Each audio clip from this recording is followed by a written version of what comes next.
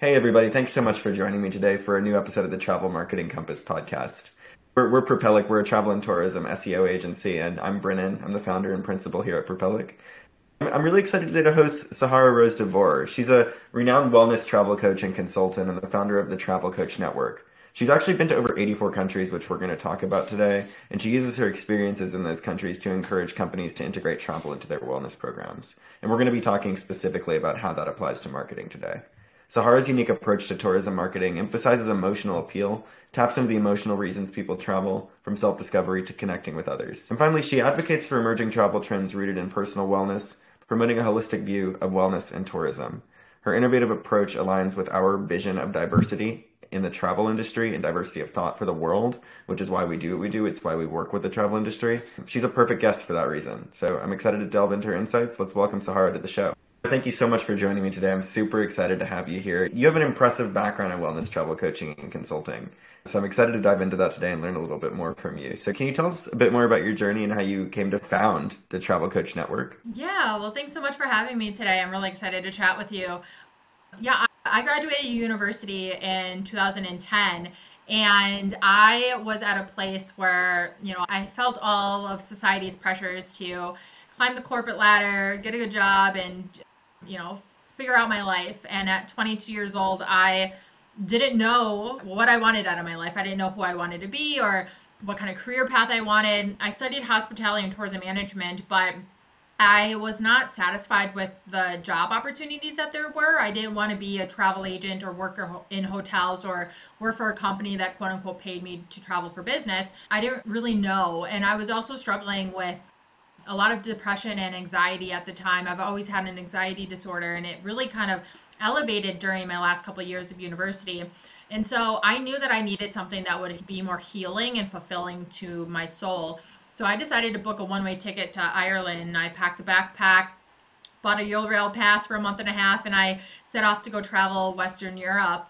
And I thought that I said, okay, I'm going to get this out of my system. I'm going to go travel, and then I'm going to come back to Chicago, find a job, figure out my life, settle down, and all of that stuff that people expect of you. And I guess I got bit by the travel bug, and I said, you know what? I really like this feeling that travel is giving me. So I came home for the holidays, repacked a bag, and bought a ticket to Costa Rica and set off to Central America for 2.5 months. And it didn't really stop from then. I just kept on hopping around the globe for the next decade, 84 countries on my own. And within that journey, I had a really unique perspective on why people were traveling, what traveling was doing for people, why people were wishing that they could travel more, and why people were quitting their corporate job to travel. And all of that information and inspiration, as well as the evolution of the corporate world and technology and social media, really inspired me into what I do now as a wellness travel coach, but also the founder of the Travel Coach Network.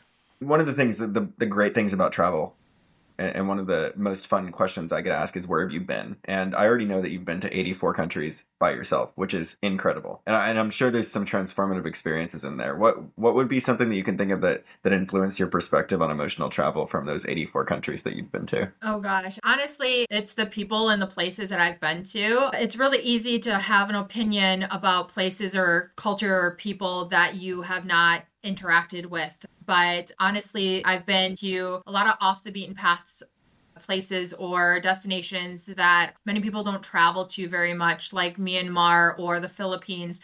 And it's within those types of places that I have experienced just human connection and kindness and generosity unlike any other, that really built my compassion and understanding and empathy and awareness of just how kind people are, and built my gratitude for what I have in my life, and opened my eyes to other ways of living and how happiness means something differently, and happiness doesn't necessarily mean how much money we have or how many material things we have either. Yeah, that's certainly true. And then the emotional appeal and a travel is a transformative experience for everybody. I think the reason that we're in this business, the reason that we work with travel is because it's the most diversity creating industry. It's the only industry where you can take someone, put them in a different place for a week and have them come back a more well-rounded, diverse person. And nobody's ever been able to challenge me that there's another industry that does that the same way that travel does. And when we talk about the emotional appeal, the experiences that you've had, how do you say the emotional appeal works in marketing? Do you have like a way of thinking about this? How does it fit into the travel and tourism marketing landscape? Yeah, I mean, I think it has everything to do with the tourism and hospitality marketing landscape solely because travel is emotional, like you said. Travel is emotional, and also purchasing decisions is emotional as well.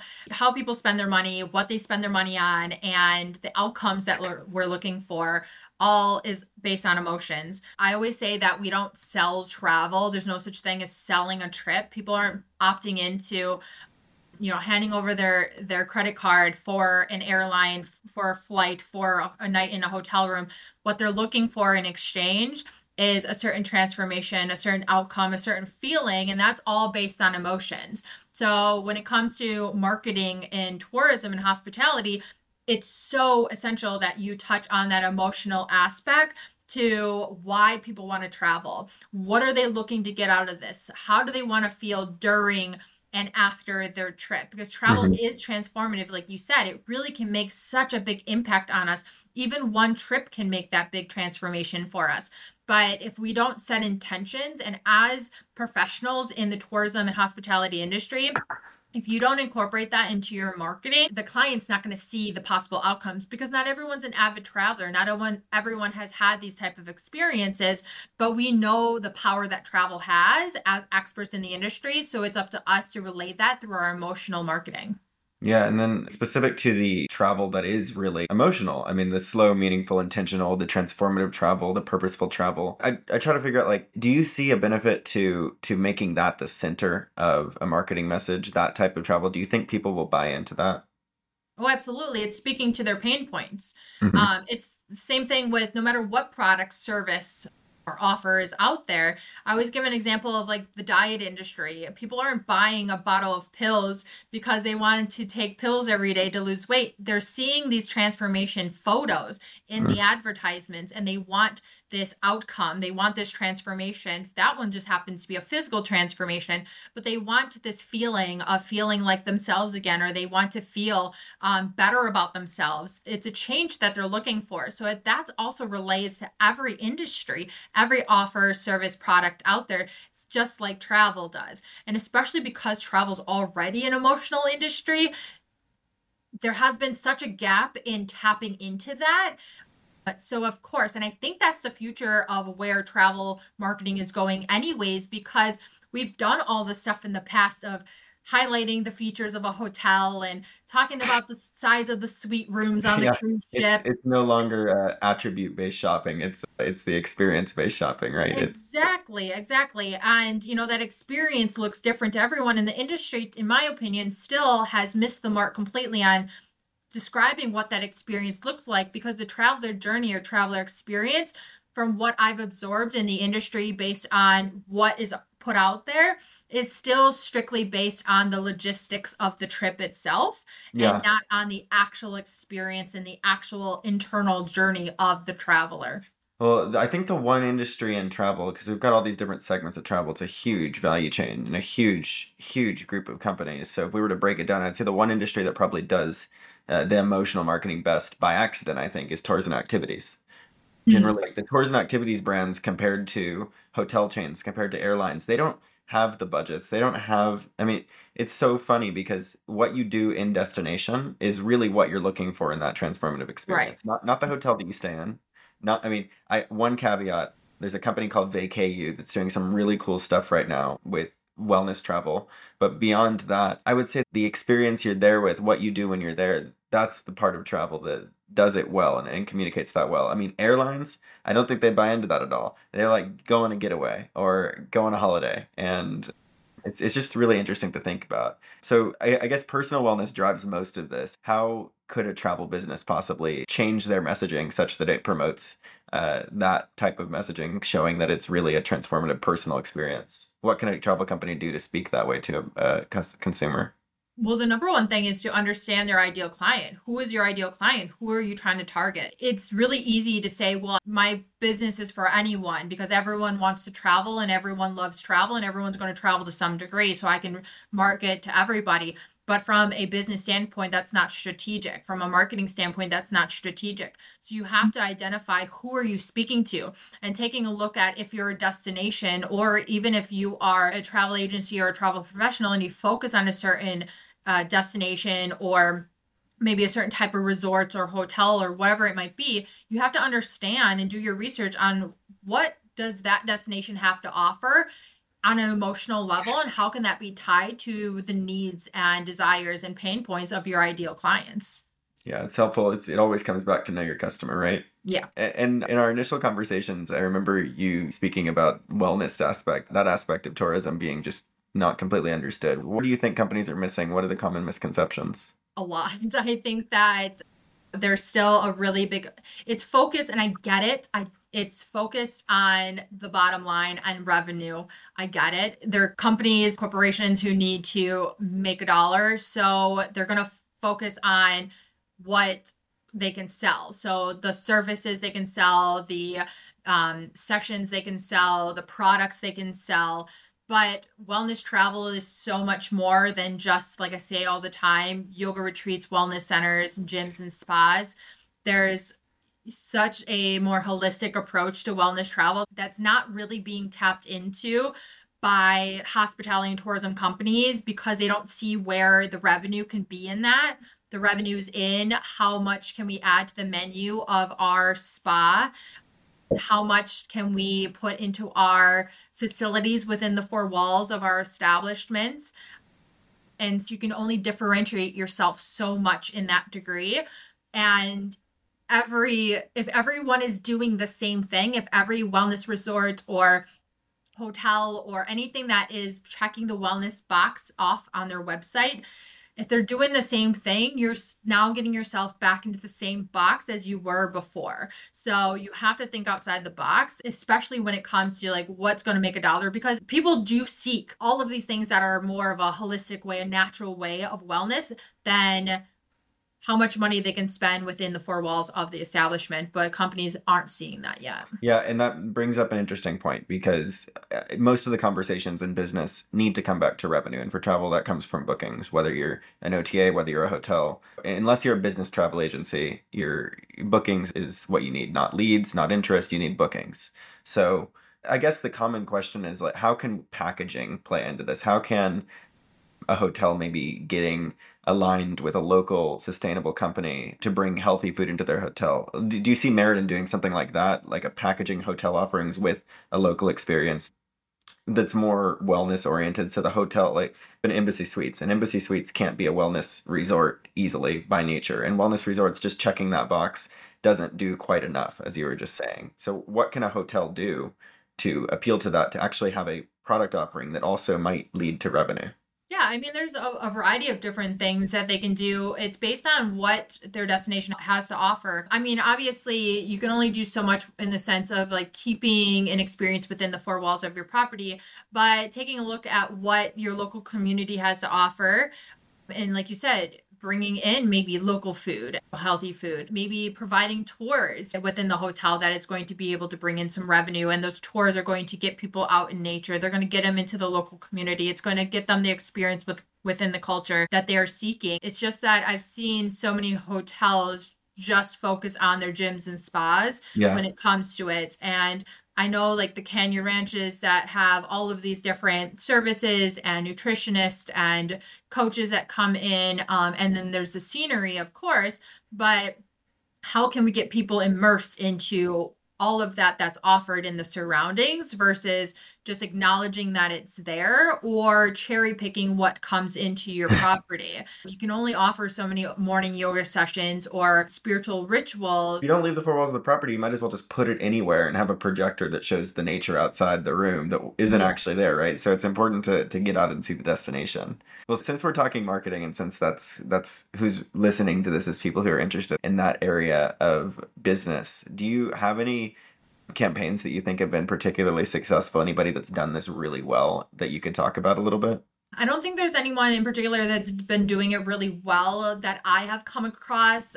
I think that there are companies that are on the right track if they stay in the lane of creativity and innovation that they had in mind and not try to fit into what, fall back into the ways of what others are doing. An example would be Explore Journeys, which is a cruise line, I think a sister to the MSC, or it's within the MSC cruise line. But their whole concept is transformative and wellness experiences focused on ocean wellness, which I think is really a unique take in the cruise industry. Because again, with cruises, what else can you be doing other than putting Pelotons in the gym facility or offering yoga mats in the staterooms, but really immersing people into the destinations that they go and visit. What does wellness look like in that degree as well, too? So there's a lot of talk of different companies doing different things, but there's one thing to talk of what you're going to do versus the action that they take and the implementation that they have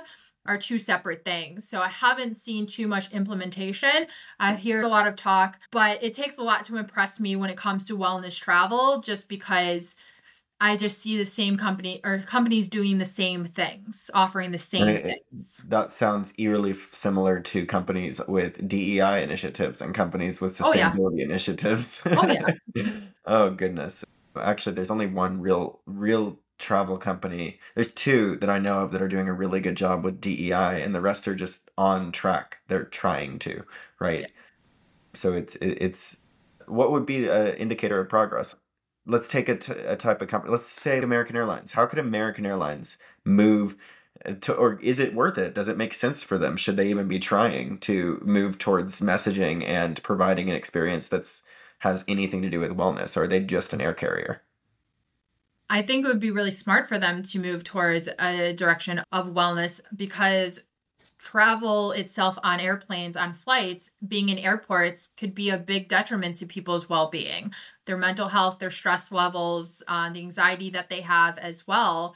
So what are they doing to help with that? Whether it's airlines partnering with airports and seeing what airports are offering in terms of wellness. I know some airports do things like meditation sessions. I know Singapore airport, I love it because they bring a lot of nature and greenery into it. So you don't feel like you're in an airport, you feel like you're outdoors in nature. So you can go and listen to the waterfalls, you can go and listen to birds chirping. So it gives you a different sense and it eases you and prepares you better for this flight. So I think there's a lot of creativity that is yet to be done, especially in the world of airlines, because I don't think they necessarily see that connection. In the sense of wellness for airlines, I think they take a look at, well, what can we offer? And they look at their food and they're like, okay, we offer more vegetarian options, or we partner with a certain company, food purveyor that has organic food or something like that, which Yeah. is a step, but how can we think outside of the box? But also wellness looks different to every different industry. And there's a difference between health and wellness as well, too. Yeah. Huh. That makes a lot of sense. It's hard for me personally to even think outside of food what an airline could do, but that argument that you make of an airline contributing to the airport experience, because generally that's taxpayer funded, there is a room for a unique experience at the gate, right? And I also had no idea that airports had meditation sessions. That's super cool.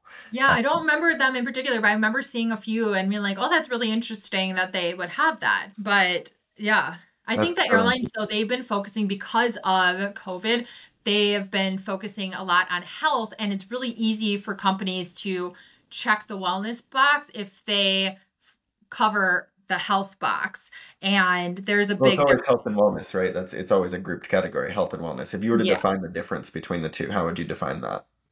Well, health is more of like your physical health. So when you think of sanitation and the social distancing that people had, so that's for our personal health. Our well-being is very multifaceted and covers things like our mental well-being, our spiritual well-being, our emotional well-being, our physical well-being, of course. There's so many different avenues of well-being that need to be addressed as well. And I think grouping it with health and well-being allows you to check the box if you've checked health. Yeah, I think it does. I really do think it does. I agree. So in terms of marketing, what are some lessons that you've learned or things that you've seen go incredibly wrong, or poor messaging from companies, or failed initiatives, or anything really interesting or knowledge that you would like to share with our listeners about travel and tourism and wellness? Well, I think that a trend that's happening in the travel industry space, a couple things, has to do with like travel influencers or travel content creators. And I think that that could go incredibly wrong, and it has in many sense because creativity isn't really there. So if we're seeing a content creator or a travel influencer who's at a hotel and they're showcasing the hotel and they showcase the beautiful blue waters, we're really just mimicking what we did in the past, which showing the pictures of the palm trees and the beautiful white sand beaches, the blue waters, and we're just now putting it into a digital form. And it's really just someone who has been paid to go and be there and has no emotional connection to this destination. And so again, going back on emotion, that emotional connection is not there. I don't know how much longer the influencer industry in general is really going to hold credit. I don't know if you heard from TikTok the whole makeup and mascara controversy. I can see that rolling over into the travel industry. What's the makeup and mascara controversy? There was a very, very popular TikToker who first did an unpaid ad of a mascara and said that she didn't really like it, but then like a years later got paid from the brand to put it on, and then kind of did an edit clip where went from one scene to full lashes, and then people were like, well, did you really use it? That looks like fake lashes on you. And she absolutely loves it now. So it's because she's being paid to say that. So how can we buy into what we're seeing if we know that you're getting paid to give a certain response? It's the same thing with the travel industry. I've seen it over the past in Instagram before it became video on TikTok or Instagram Reels, where it was these fake photos. I mean, not fake, they're real, but very edited, but also still not fake in the sense of the reality of what to expect when you get there. So there's false advertisements. And I think that's what travel influencing can do as well, is this false impression of what a destination or experience is going to look like when the customer goes to this destination because they were highly influenced from this brand or this company. What do you do from there? How do you pick up the pieces? How do you fix that when you weren't fully truthful in the first place? It was highly edited. I remember seeing a picture of the Taj Mahal, many influencers going to the Taj Mahal. And when I went to the Taj Mahal, it was nothing like that. We stood in line for hours to get a picture on a certain bench. I couldn't get people out of the way because there's 5 million people there. It was just not the same experience. And it didn't only have to do with the photo, but it had to do with just everything because we're in India. So you're just fed this different thought, which now how are you adding to the traveler's experience when they now have these different questions and emotions and experiences as well? So I think there's a lot that could go wrong in that travel influencer world. Yeah, it sets up the traveler for failure, right? Yeah, it doesn't show the reality of what travel's like. And it doesn't have to be a bad thing that the trip's not perfect. We don't expect travel to be perfect because those imperfections, those experiences leave us with room to grow and realization and going off the beaten path and have spontaneity. And that's what some of the most memorable experiences and most impact we can be made. But that's all completely missing in the world of this is exactly what your experience is going to look like. Book now, work with us. Yeah, it's a nice thought to think, have people book the destination they're going to, not the heavily edited depiction of what that destination is supposed to be like. Yeah. If you had one piece of advice for travel marketers as it relates to wellness travel, what would you say is the most important thing for people to take away? They need to define what wellness travel means to them. Wellness travel looks differently for everyone. And if you're trying to just fit yourself into the mold of what research shows that people are looking for, because research varies from study to study, and find what your brand wants to be known for and what kind of wellness experience do you want your customers to have that sets you apart from others too. Awesome. Thank you. I appreciate it. And the last question I've got for you is, where are you going next? Actually, it's not a very fancy place. I'm heading to Dallas for the Global Business Travel Association's conference. I'm speaking on wellness travel there for business travelers. That'll be right in my neighborhood. If you make it to Austin, shoot me a message. Oh, yeah? Yeah. Perfect. Awesome. Well, thanks so much for joining. I really appreciate it, and super glad to know you, and hope you have safe travels to my home state of Texas. Thank you. Thanks so much for having me today. It was a joy.